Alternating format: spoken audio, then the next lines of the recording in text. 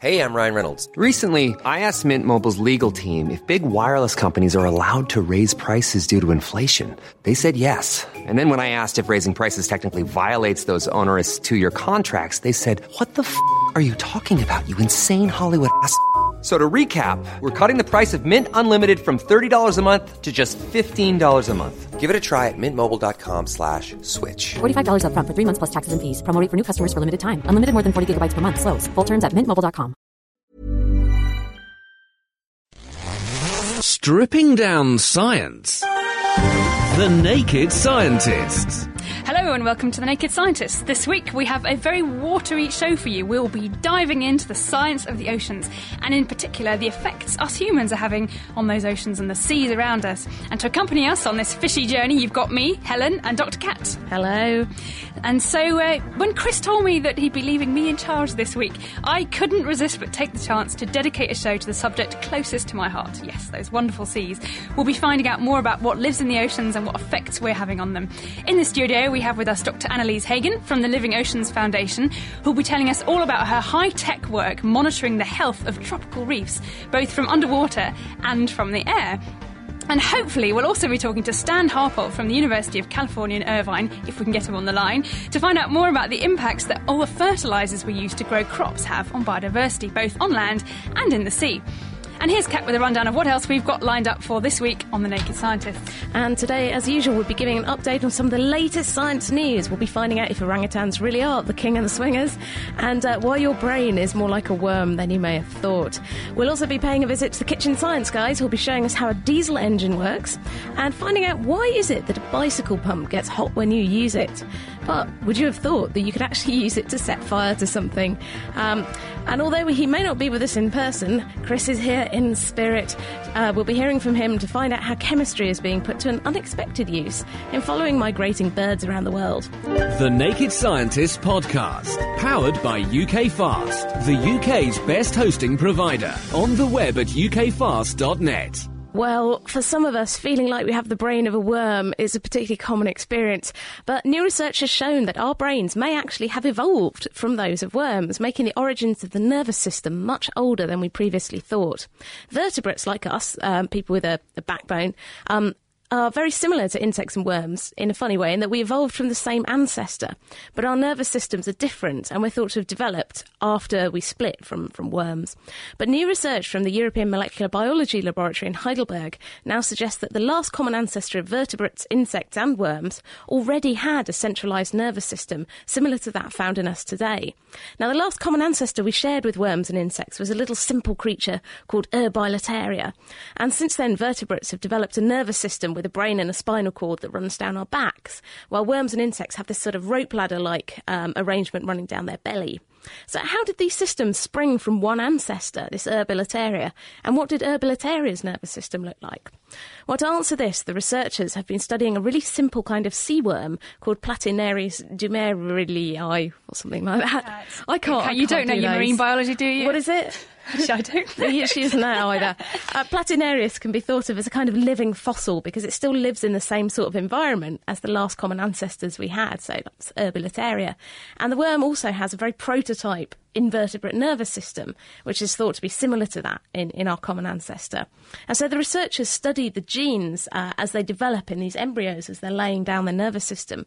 And really surprisingly, they found that it was really similar to the process of laying down the nervous system in vertebrates, in, organisms like humans. So, in fact, the molecular landscape is virtually the same in these tiny invertebrate worms and us. So the researchers think that such a complex arrangement of genes and developing nerves couldn't have been invented twice in evolution. So it must have been the same system at work in this in our primitive ancestor.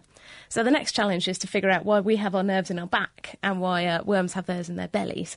But hopefully this should help to explain That's fantastic. I think all those sea worms are very much overlooked and unloved, and we should care more about them because they can tell us more about ourselves. It's fantastic. Love your worms. Absolutely. Well, I'm going to stay with a slightly genetic and animal-related story here, which is a new study out this week which has shown that for the first time heat causes lizard eggs to change sex by switching off a key gene. Now, that might might not seem especially revolutionary, but actually it means that biologists will now have to think completely differently about the way that sex is determined in animals. Now, before we thought that basically there are two ways that sex can be determined, and they're very separate, and they can only one happens at a time. So for humans and other mammals, as well as birds and some amphibians, an individual animal is a male or a female, depending on the sex chromosomes it inherits from its parents. So for us humans, females have 2 X chromosomes, and a male has one X and one Y. For other animals, sex is actually controlled without the help of sex chromosomes, but instead it's governed by temperature. So in some reptiles, like crocodiles and turtles, the number of male and females that hatch out of a clutch of eggs depends on the temperature that the eggs were kept at while they were being incubated. But now researchers from the Institute of Applied Ecology at the University of Canberra in Australia have discovered that one of their native lizards, the central bearded dragon lizard, which sounds fantastic. That's so cool. And looks pretty cool too, actually. They found that they not only have sex chromosomes, but they're also affected by temperature. So if you keep your eggs at a higher temperature, then the ones that should be developing into males based on their chromosomes are actually turning into females. Now, the researchers think that the temperature is effectively switching off the effect of the male gene, the presence of which makes an individual a male, a bit like the Y chromosome. The whole chromosome in humans causes maleness to evolve, to happen in the embryo of a developing human. And so it's by switching off this gene that we think the unborn lizards become female. Now, as well as rocking our understanding of how sex is determined, this latest piece of research might also have really important implications for the survival of these species in the face of climate change. Because if we have too many females being produced and not enough males for them to partner with, it can really spell serious problems for the survival of species. So an increasingly warm world could be an increasingly female world, at least as far as lizards go. Oh, bad news for lizards. We have another tale of climate doom, but this time it's lemmings. There's a common belief that lemmings commit suicide by flinging themselves off cliffs. You're telling me they don't? En masse. No, apparently this is not true. But like most of us, lemmings are quite keen to stay alive, but their existence, as well as those of lizards, could be threatened by climate change. Now, these little rodents, they live up in the Arctic, and the Wildlife Conservation Society thinks that they may actually be very sensitive to the impact of the changing climate up there. Now, change in the lemming population could actually have really big knock-on effects in the wider ecosystem because they're a really important food source for a number of predators. So, Arctic foxes, birds of prey, weasels and even grizzly bears, they love snacking on lemmings. Sounds tasty. And in fact, the population of these predators does change in response to rises or dips in lemming numbers, maybe as they all do throw themselves off the cliff or something. But the most important thing that lemmings love is snow.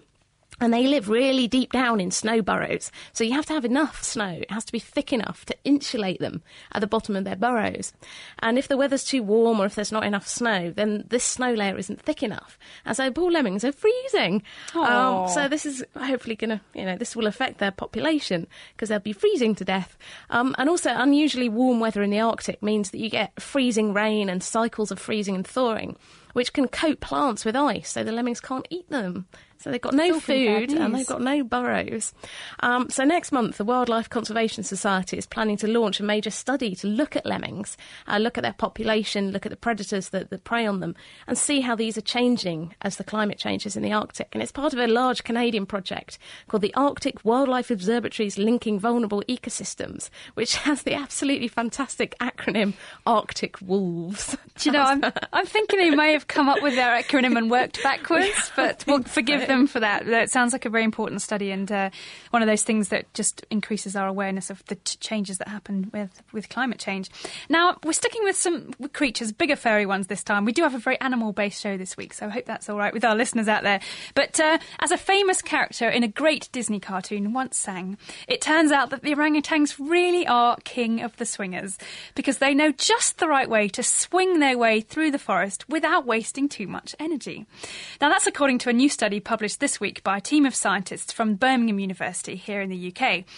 Now, to get around a forest and move across the gaps between trees, orangutans can't just climb along to the end of a branch and grab onto another one because they're just too big and the thin ends of the branches just wouldn't hold their weight. And also dropping down to the ground, walking along to the next tree and climbing back up another tree, or perhaps up a vine that they could swing on. Rather lovely. That's also not a great option because it also exposes the orangutans to predators on the ground, like tigers, if there are any of them happen to be around. Or left. Any left, yes. I was trying to make this more of an upbeat story, but it always comes back to it, doesn't it? Anyway, so instead what scientists watching the orangutans in the wild have discovered is that the great orange apes bridge the gaps between trees by choosing young, springy trees with bendy trunks, which rock backwards and forwards in any direction they want to, a technique known as tree sway. And if they swing far enough, they can then grab onto the next tree relatively effortlessly and continue their journey. Now, the researchers estimated that the orangutans use about half the energy using their tree sway method compared to jumping directly between trees, and only 1/10 of the energy they would need if they were to climb all the way down to the ground, walk across and climb up the next tree. So there you go. King of the swingers. I think that's such a lovely idea of researchers sitting in a forest watching orangutans swinging about in the trees. It's lovely. Oh, they can use all the energy they saved for singing and tap dance routine. Excellent. Because that's what orangutans do. They do. Anyway, you've been enjoying our news stories. Hopefully you've been enjoying our news stories. But if you're a budding science journalist, aged 14 to 16, then here's your chance to hit the headlines. Because Cancer Research UK is running a science writing competition called SciNews. And the charity is looking for the best, most attention-grabbing news stories related to medicine or health. So the competition is going to be judged by our top researcher and our Naked Scientist guest a couple of months ago, Fran Balkwill, along with Tim Radford, who's former science editor at The Guardian, and John Tickle, the presenter of TV science show Brainiac. Now, if you can write the best science story, you could win our fantastic first prize, which is a year's subscription to the science magazine BBC Focus. You can get a day with the Cancer Research UK press team and a chance to record your winning story for the charity's podcast, which is actually presented by me, so you get to meet me as well. I mean, that's a great prize. Second and third prizes are going to be science goodie bags, packed with books and all sorts of stuff, and all the winning entries are going to be published on the charity's website. So if you're aged 14 to 16, living in the UK, then you can enter this competition now and find out how online at www.scinews, that's SCINEWS, .org.uk. But you better be quick because the competition's actually closing on the 30th of April. So get writing and you could be a news journalist too. Oh, if I was a bit younger, I could also enter. We've been having I think last week on the show, we were talking about why does it feel nice to stretch our muscles? And we didn't really know why that was. So we threw it open to you guys, and we've had a few interesting emails coming in, sort of giving us some ideas. I think we're still definitely on the lookout for the right answer. But anyway, we have an email here from Conrad in Canada, in BC, who says the reason why he's not a professional medical training, he doesn't have any professional medical training, but he does have aching muscles to run after he's run through the beautiful parks and forests of British Columbia while he listens to the podcast of The Naked Scientist on his MP3 player. Fantastic. Thank you so much for your email, Conrad. And he thinks this whole thing is about relativism, which sounds nothing to do with science at all, but it is, apparently. So not in the Einstein sense, but in a relative way, that if you're hitting yourself on the head with a hammer, it feels good when you stop. Muscles get sore from micro tears and trauma induced by exertion. And I'm guessing that stretching, he says, when sore, probably has a temporary desensitising effect on the sore muscles that provides, for a few moments at least, a respite from the ache. Stretching or massaging probably is similar to when a nurse pinches you before administering an injection. The temporary stimulus which overstimulates your nerve receptors in the muscles and temporarily numbs the area from registering further pain. That's his theory anyway. What do you reckon, Kat? Anything there? Do you reckon that's... I think there's something in it, yeah. I mean, certainly your muscles are full of these kind of cables that pull against each other, so by stretching you are sort of pulling them apart. Yeah. And maybe you're overstimulating them. Could be. We've also got this one here from Evgeny in Japan, who's wondering again why it is so good to stretch muscles. We all know it, we do it, it's wonderful. And so he thinks, what's he saying? Relaxed muscles need soft and at the same time strenuous exertion. This operation requires for them to, in a normal daily use of our muscles, blah, blah, blah. Sorry, I can't read it all out, it's quite long. But all our body needs to carry out for these kind of recovery operations is always connected by neurons within the nervous system, which stimulate centres of pleasure. And using a simple policy of bribery, he says, the central nervous system can train us by giving us a sweet candy every morning or then after, to make us jump through the hoop for our own profit and result, which we even didn't suspect before. I'm quite confused about that, actually, but I thought I'd read it out anyway and see if anyone else out there has any ideas at all about why it is that stretching your muscles feels so good. The Naked Scientists, supported by the Wellcome Trust. Now it's time to take a trip across the Atlantic for another instalment from the Science Update team. This week, Bob Hirschhorn and Chelsea Wald will be taking us far away from the oceans to tell us more about some of the latest research being conducted in the driest places on Earth. This week for The Naked Scientists, we're going to talk about two deserts on opposite sides of the world. I'm going to tell you why scientists think the already dry American Southwest is drying out even more. But first, Chelsea has this report on a desert region in Africa that's been very much in the news. The war-torn Darfur region in Sudan was once home to an ancient mega lake, and some of that water may still be there. Geologist Farouk El-Baz is director of the Boston University Center for Remote Sensing. He says satellite radar data show that thousands of years ago, Darfur was a savanna with a lake the size of the state of Massachusetts. His team is certain that deep wells could tap the remains of that lake. And the reason we are absolutely convinced that this is the case is the fact that we do have a very similar structure just north of the area we're talking about in the Western Desert in Egypt, and it has plenty of water. There are now 500 wells drilled through it, and there is potentially something like 150,000 acres of arable land, and the water that's available there could supply all of these acres for agriculture over 100 years. Since the brutal conflict in Darfur is in part over water, there's hope that this new source could help bring peace. Thanks, Chelsea. By mid-century, the American Southwest and parts of northern Mexico may settle into a permanent drought, one that for dryness could rival the Dust Bowl in the Depression-era Great Plains or the Southwest's own severe drought of the 1950s, the worst of the century. This is from climatologist Richard Seeger of Columbia University's Lamont Doherty Earth Observatory. He and his colleagues analyzed 19 different climate models used in the Intergovernmental Panel on Climate Change's fourth assessment report. The data suggests that a drying trend has already begun in subtropical areas worldwide. It begins right at the junction of the 20th century and the 21st century. So the models say that, yes, this should already be underway. Seeger says that unlike past droughts, the current drying trend is caused by changes in air circulation due to global warming. A long-term drought would increase the strain on already overtaxed water sources like the Colorado River. That could force the region's rapidly growing population to reevaluate its priorities. Throughout the Southwest, it's not people that are the main users of the water, but it's actually agriculture, even in desert states like Arizona. So there's going to be some sort of difficult decisions that are going to have to be made about how the diminishing water resources get allocated. He also notes that although there's probably nothing we can do to stop the drying trend completely, restricting greenhouse gas emissions may potentially limit just how bad it gets. Thanks, Bob. We'll be back next time with stories about the things that profoundly influence your buying decisions, like, of course, celebrities. Until then, I'm Chelsea Wald. And I'm Bob Hirschhorn for AAAS, the Science Society. Back to you, Naked Scientists. Thanks, guys. And we'll be hearing more from the Science Update team next week. But don't forget, you can check out more stories from the AAAS in the United States on their website, www.scienceupdate.com. Laying the facts bare. The Naked Scientists. You are listening to The Naked Scientists with Dr. Helen and Dr. Kat. And now it's time for our kitchen science this week. So Derek and Dave are with Abby and Holly from Castle Manor Business and Enterprise College in Haverhill. And we're going to hear about the amazingly named Dave's Fire Piston. Hi, guys. Hello there. We've come this week to Castle Manor Business and Enterprise College in Haverhill, where we're going to do a fantastic experiment, which we wouldn't like you to try at home. You'll probably find it very hard to set up at home, but even if you wish to, please do not try it at home. OK, then. So with me, of course, is Dave. So what is it we're going to be looking at today, Dave? We're making fire without even any matches. Making fire without using any matches, and none of that kind of crazy survival type stuff either. This is pretty crazy science way of making fire without matches. OK, then. And also, we've got two helpers here who's come from the college to help us out. So could you guys tell me your names and what years you're in, please? I'm Abby. I'm in Year 9. OK, and yourself? Holly, Year 11. Year 11. OK, thank you very much for coming down. And could I just quickly ask you what you like about science? Is there any particular thing in science you like? What about you, Abby? Chemistry. OK, thank you very much. And yourself, Holly?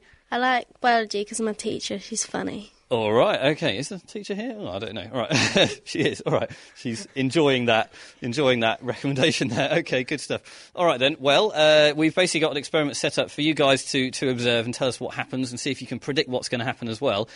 So, Dave, what are we going to do? What have you got there? Firstly.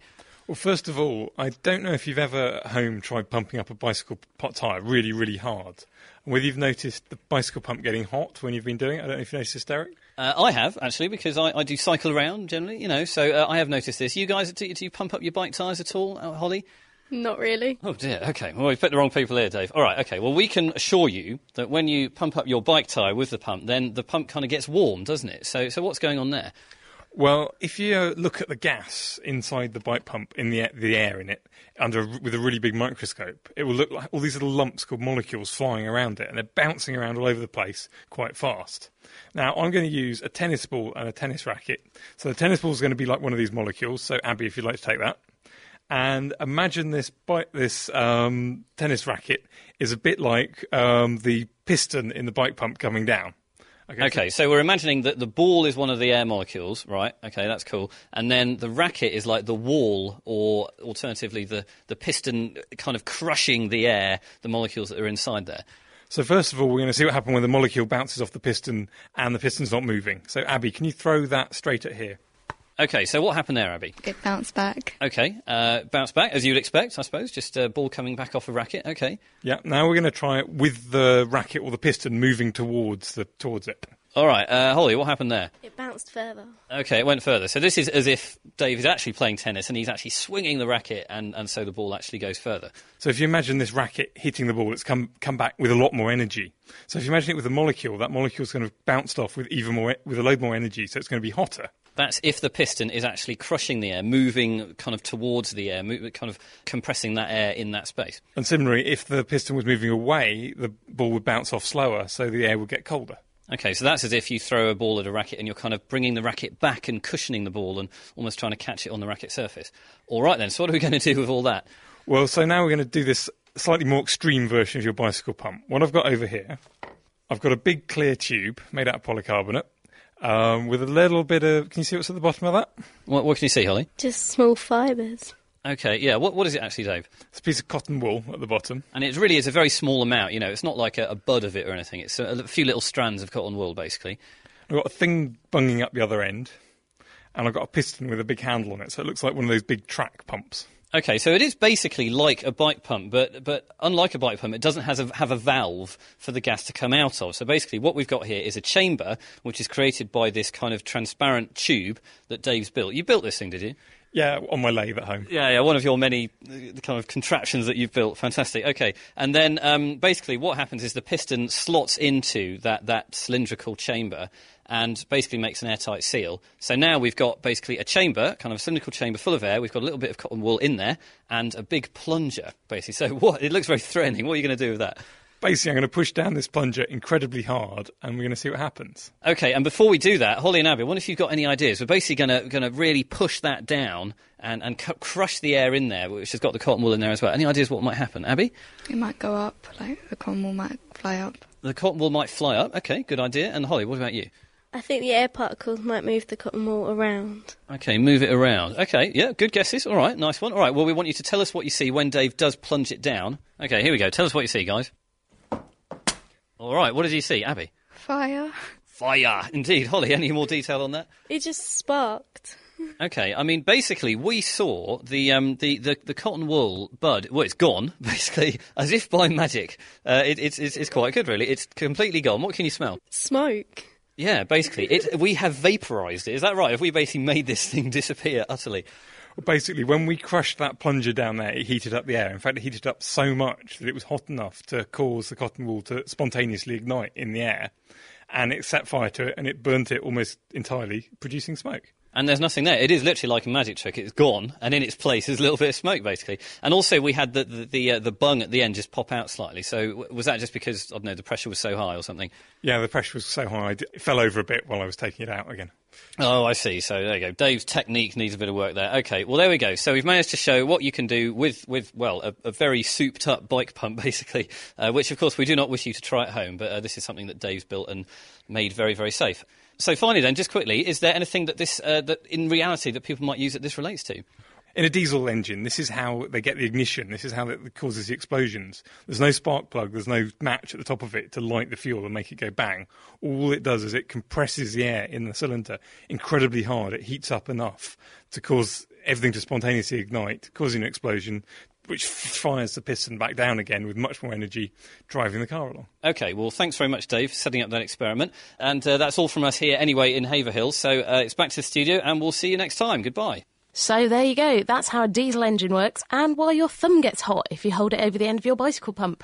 Thanks to Derek and Dave, and also to Abby and Holly, who are helping them out there at the Castle Manor Business and Enterprise College in Haverhill and Suffolk. Now, Dave's going to be back next week with some more exciting kitchen science mayhem, and you can join in this time. So all you're going to need is 3 jam jars, one full of jam, one full of water, and one full of nothing, full of air. And if they're the same, I think that's the same type of jam. So maybe get buying jam, get eating jam, but make sure you leave one jar uneaten. So that's next week's Kitchen Science. We have in the studio right now with us Annalise Hagen from the Living Oceans Foundation. Hi, Annalise. Thanks so much for coming along today. Hi, Helen. Hi, Kat. Nice to be here. Now, first off, I guess we'll just have... We've all surely seen pictures of colourful coral reefs in magazines and TV, but perhaps we could start off by just explaining what are coral reefs made of? What are they? Are they living? Are they dead? What are the animals that actually live on a reef? Well, yes, as you say, Helen, most people will have seen, if they haven't seen coral reefs firsthand by snorkeling or scuba diving, they'll have seen them on television and in newspapers. Coral reefs are a sort of hot topic at the moment. Coral reefs are actually comprised of tiny animals called coral polyps, which lay down a calcium carbonate limestone skeleton.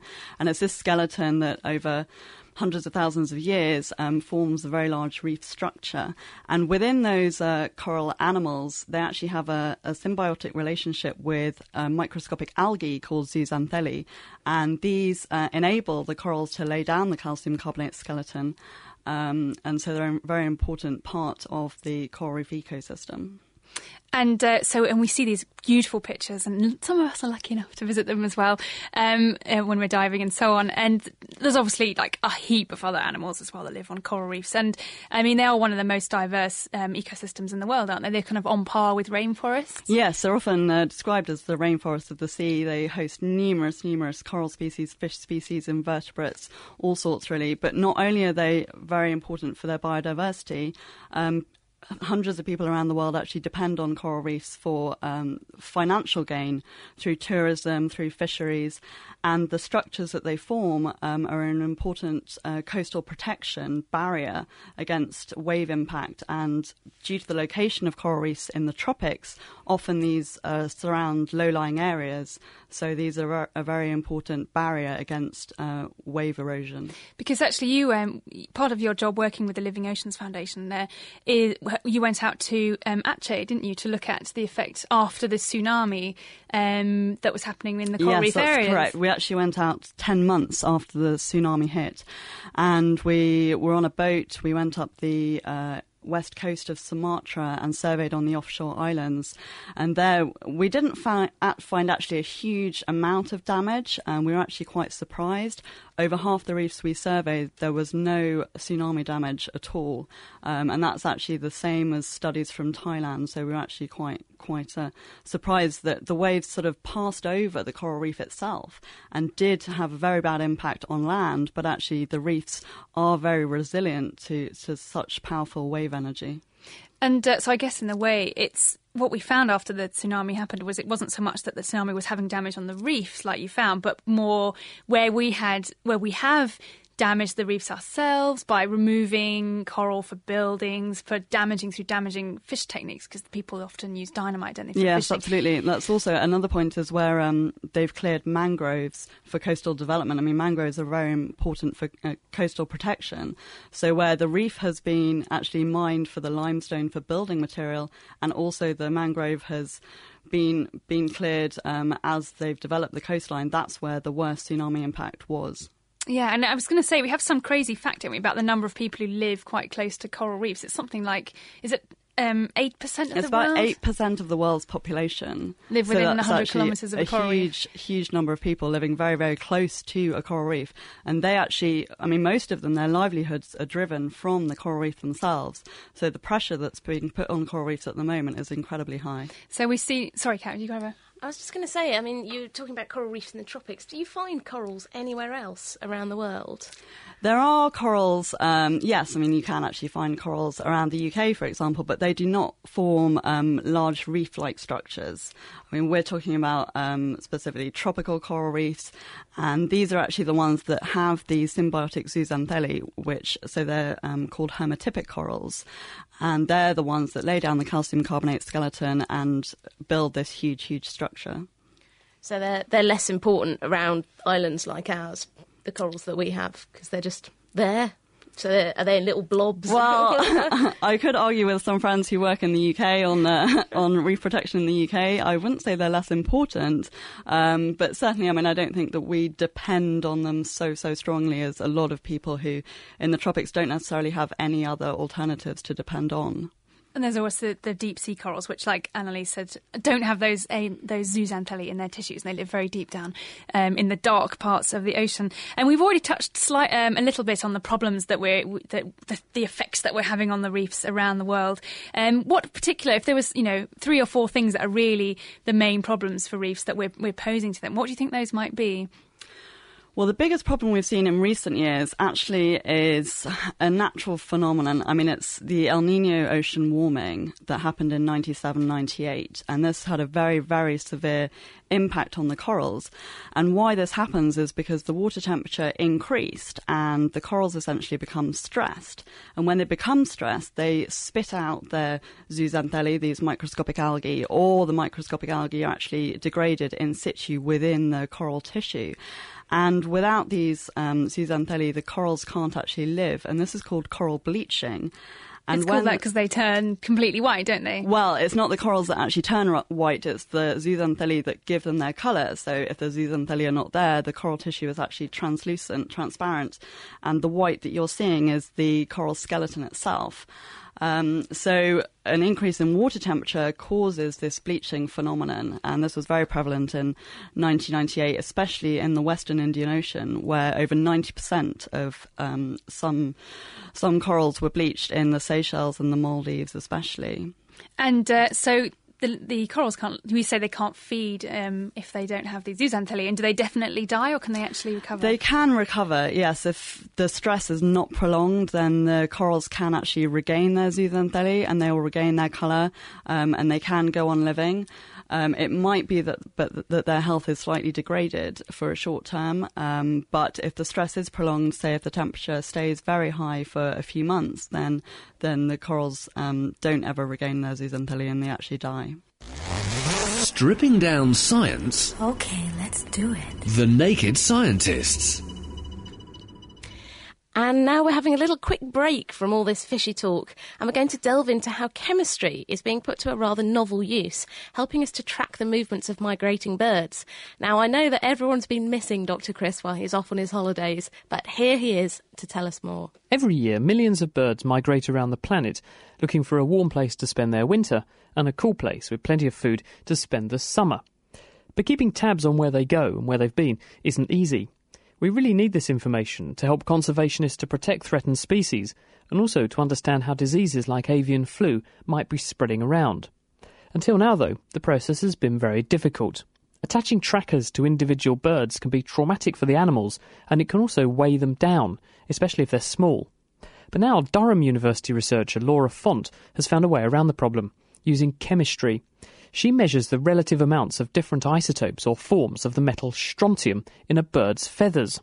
And because the levels of these strontium isotopes vary in a known way from one geographical area to another, and birds usually shed and then regrow their feathers before they migrate, the strontium in the feathers can be used as a kind of chemical fingerprint, telling researchers where the bird has come from. We've been developing a technique to measure strontium isotopes in bird feathers, because there's biologists in the Department of Biology of Durham University that they came to us with a problem, and basically they wanted to know if we could analyze the strontium isotopes in bird feathers to track migration paths, because this type of work has been done, this type of analysis has been done in using bones of birds, but obviously you have to capture the bird and kill it and then subtract the bone sample. So what's the sort of scientific basis for using A, strontium, and B, feathers?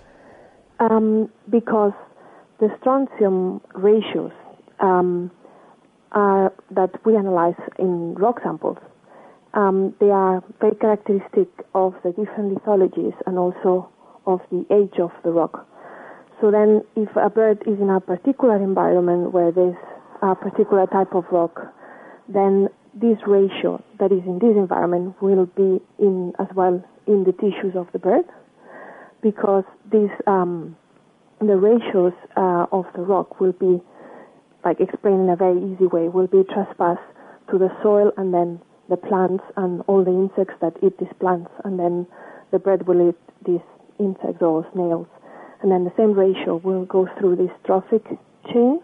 And why do you use feathers? Because the migratory birds, they change the feathers when they are in the winter location, and in the summer location they will change these feathers, in each season. So then each feather will reflect the ratios in the winter location or when they move to the summer location. So you can get a pretty accurate picture of where the bird has been, where it's come from, and then gone to. These amounts of strontium must be absolutely tiny in the feathers. Yeah. How do you actually measure it? We use this special technique with micro columns with a special resin, and then we dissolve the feather, we pass it through these small columns, and then we collect the strontium fraction, and then we load these solutions on filaments, and then we analyze it with a thermal ionization mass spectrometer. And that gives you a picture of what the relative ratios are? Well, yes, that gives you a value. Then you also have to analyze soils and look at the geology of the areas where you think that these birds spend their winters and their summers.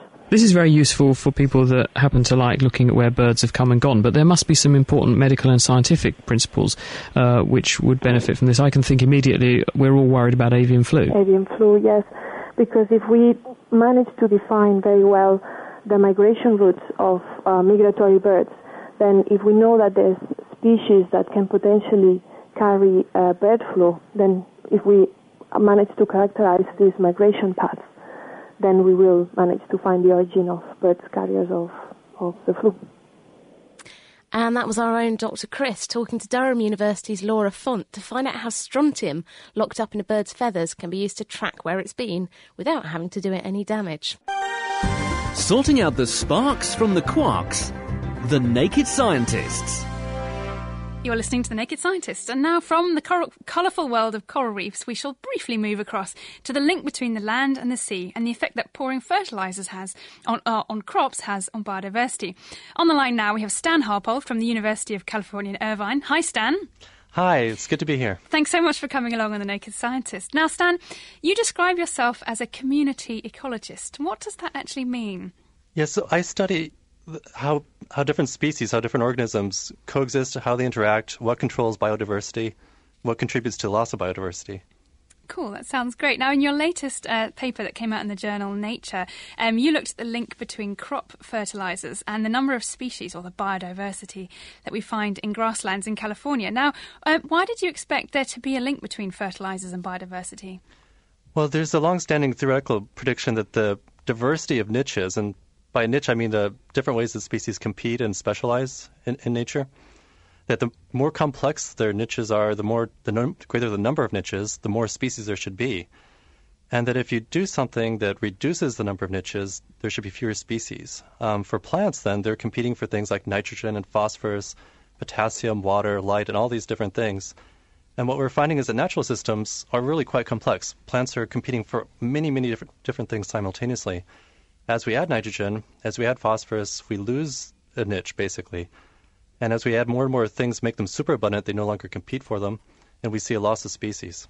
It seems to me a little bit counterintuitive that if you I would also possibly expect that you'd get more species if you have more nutrients to kind of go round, if you like. So it seems slightly odd that this is the other way round. It does. In one way, it's been described as having too many good things. I see, right. And so what happens then, if you add too much nitrogen, too much phosphorus, that what's happening then is the system is becoming limited by just one thing, usually possibly just light, possibly perhaps magnesium or something, but it becomes limited by just one thing, and there just becomes one way for species to differentiate and compete, and so there are just fewer opportunities for them to coexist.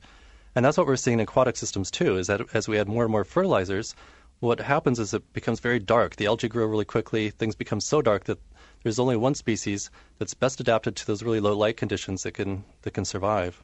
And so we had these. You've got these theories about the interplay between fertilizers and biodiversity. And how did you actually go about testing those theories, and what's actually happening in the real world?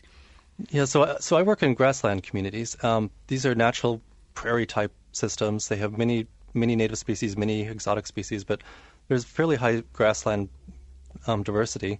And then we added combinations of nitrogen, phosphorus, potassium, and water. And what we found is if we added just one thing, that there wasn't much impact on diversity. And as we added more and more things, and up to all four things at once, we saw the biggest loss of diversity. So this is evidence for this sort of loss of niche dimension. So as we take away each one of these specialties that plants have, there are few opportunities for them to coexist, and we end up with like in aquatic systems, the species that's the best competitor for really high nutrients but really low light conditions, and so just one species.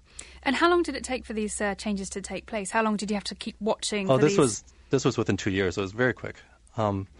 We've also looked at really long-term data sets, and this loss of diversity can persist for 150 years. There's a great experiment in the UK, the Park Grass experiment. They've been applying fertilizer since 1856, whereas I think it's or 1858. A long time ago. Yeah, a long time ago. That sounds great. And there's no recovery of species diversity even after all that time. So it can be a very long-term effect. That's amazing. But surely a reduction in the biodiversity in terms of field crops, because we're talking about fertilizers here. I take it these nutrients that you were looking at, nitrogen, phosphorus, are the kind of things that we put on crops, are they? That's the sort of thing we're doing to fertilize the crops. But the problem is that they don't stay on just the agricultural land. The nitrogen can volatilize and go up into the atmosphere and come back down as rain or precipitation. Phosphorus can wash off into streams and then wash into rivers and then into gulfs and coasts and so on. And so they're very large dead zones, what they're called, these huge areas where there's been a lot of fertilizer input, tens of thousands of square kilometers.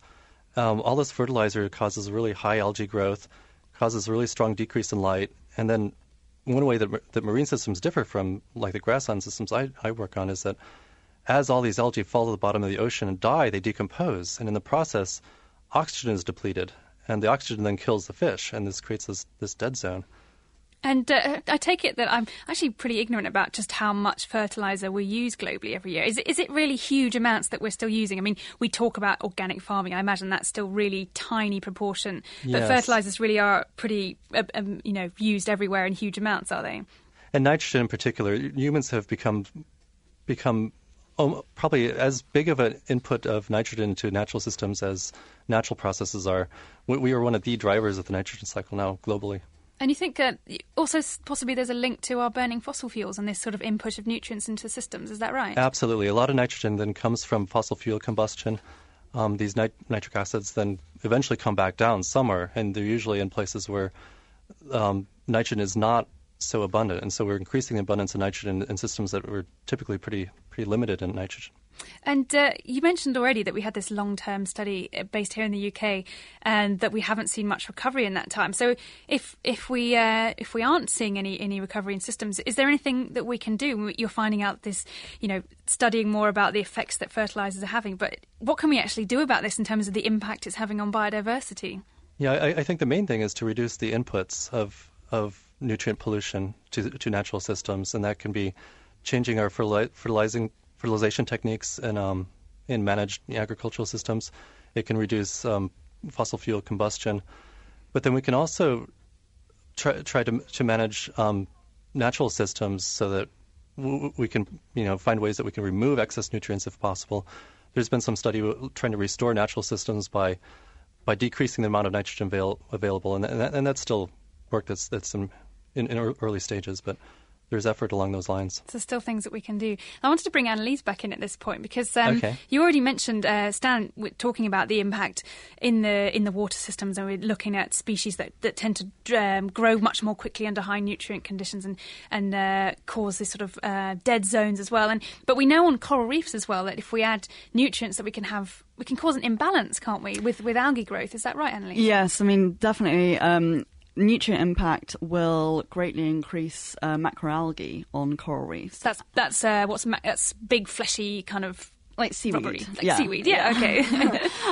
Yes, and because coral reefs, with their symbiotic relationship with their zooxanthellae, they have to have light in order to live, which means that they're very restricted by depth. So generally, coral reefs only thrive in the upper 30 metres of the oceans. So within this zone, there are lots and lots and lots of animals that want to live within this zone, and so competition for space is a huge problem. And so with nutrient enrichment, if there's more macroalgae, then that could outcompete the corals, and especially that will take over any bare surfaces, so coral larvae can't then settle, and the coral reefs can't develop anymore. And we're seeing that quite a lot, aren't we? We're seeing reefs that are becoming sort of dominated by algae, and then it's very difficult to shift back to a system where they're actually dominated by corals again, difficult. like you described. Yeah, and one big problem as well is human impact of overfishing, because if the fishermen are removing the herbivorous fish, which actually will control the macroalgal population, if those fish are removed from the ecosystem, then that allows more macroalgae to grow, so that will further outcompete the corals. So it's all a big complex system indeed. Well, thanks so much, Stan, for coming on the show for us today. Oh, it was my pleasure. Excellent. And we'll talk to Annalise probably a little bit. We'll keep her here in the studio. Fancy listening to The Naked Scientists in your bed, on your way to work, or even at work? Why not subscribe to our podcast? For more information, visit nakedscientist.com/podcast. That's right, you're listening to a fishy episode of The Naked Scientist with me, Helen and Kat. And we have Annalise Hagen in the studio talking all about coral reefs and wonderful things that we can see, but also the effects that we're having on those ecosystems and the problems we're causing. Now, I've had a couple of emails here along the fishy line, some questions, which I thought I'd possibly throw out at this point and see if anyone in the studio has some ideas on. They're both along the same lines. First, we have Jennifer from Cambridge who says, is it better ecologically regarding health to eat farmed or wild salmon? I don't know if Annalise has any thoughts on this. I can certainly talk about this too. She's looking a bit stumped. Helen, you know I'm a coral specialist. You're the fish specialist. Okay, all right. Well, in terms of whether or not farmed fish in general is better than wild fish, obviously we know and we can imagine the problems of harvesting, taking too many fish from the sea and not leaving enough behind for them to keep their populations going. But there are also problems associated with eating fish that's been farmed. And partly we know problems like fish can escape from farms and cause genetic pollution, if you like, by breeding with wild species.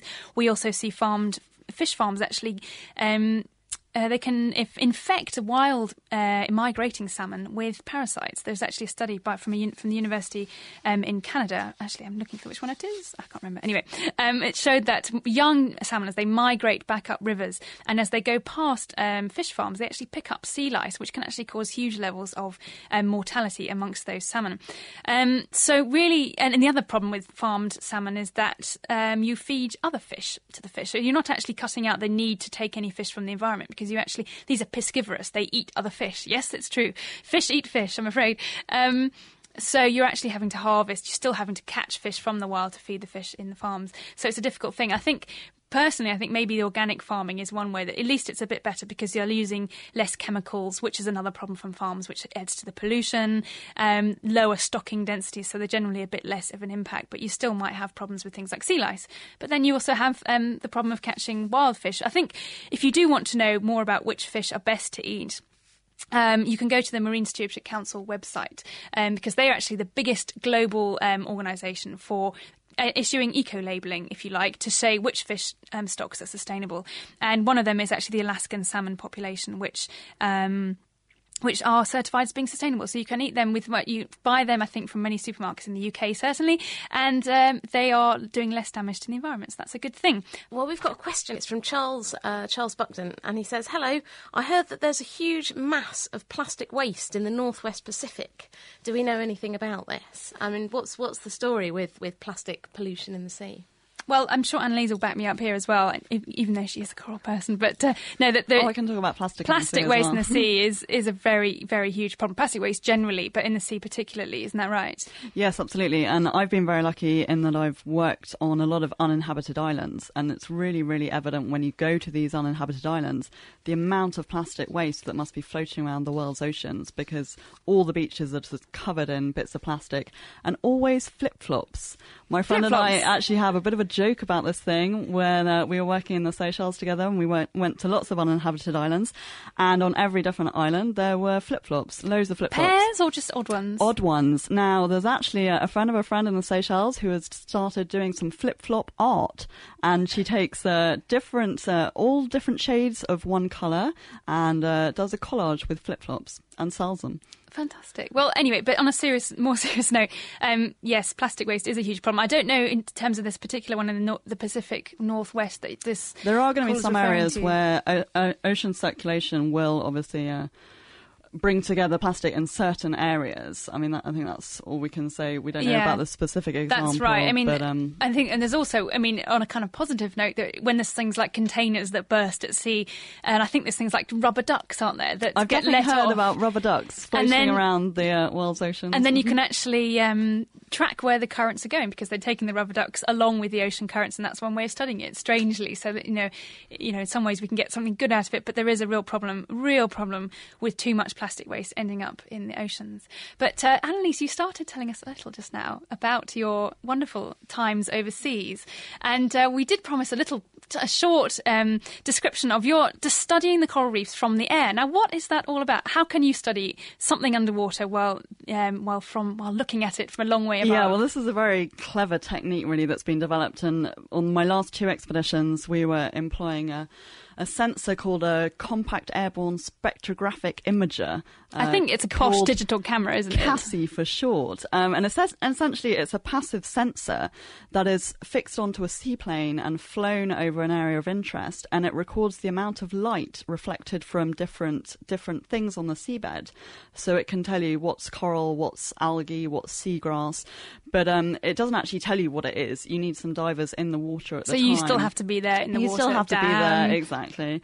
Yeah, so you go out and do your dives with your GPS, and then you basically collect data to calibrate the data that's collected from the aeroplane. And I guess that way you get a lot more information than you would if you were just diving on its own. You can get a huge amount of data. I mean, we collected recently on a 3-week expedition, we collected 2,700 square kilometres of data, That's which an awful lot. is unheard of if you were just diving.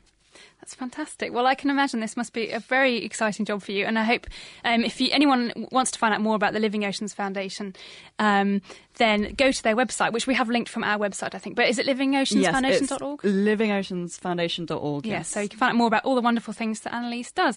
Well, that's about all we've got time for this week. On next week's show, we're going to be investigating the secrets in our genes with population geneticists Turi King and Bruce Winnie. We'll be asking, where did we come from? How do our genes make us who we are? Who were our ancestors? And how do we use genetics to track them down? And we'll also be joined by Mike Majerus from Cambridge University to find out what insect genes can tell us about our environment. All will be revealed at The Naked Scientist next week. So if you've got any questions about genes and genetics for our experts, then email us at chris@thenakedscientist.com. And if you want to take part in next week's Kitchen Science, then all you need is 3 jam jars, one full of jam, one full of water, and one full of air. I think that just remains for me to say a huge thank you to our guests this week, Annalise Hagen and Stan Harpole, and to our co-presenter Kat and Petra, who's been doing a fantastic job on the desk there. And just to remind you that you can also listen to the Nature podcast, which will give you a rundown of the latest studies in that journal. And that's www.nature.com/nature/podcast. And of course, we've also got our new whizzy bangy website ourselves. That's the Naked Scientist website. You can go on our forum. You can download podcasts. If you're listening on a podcast, you've already done that. But anyway, go and have a look. It's all fantastic. And remember to have a listen to us again next week. Thanks very much for listening.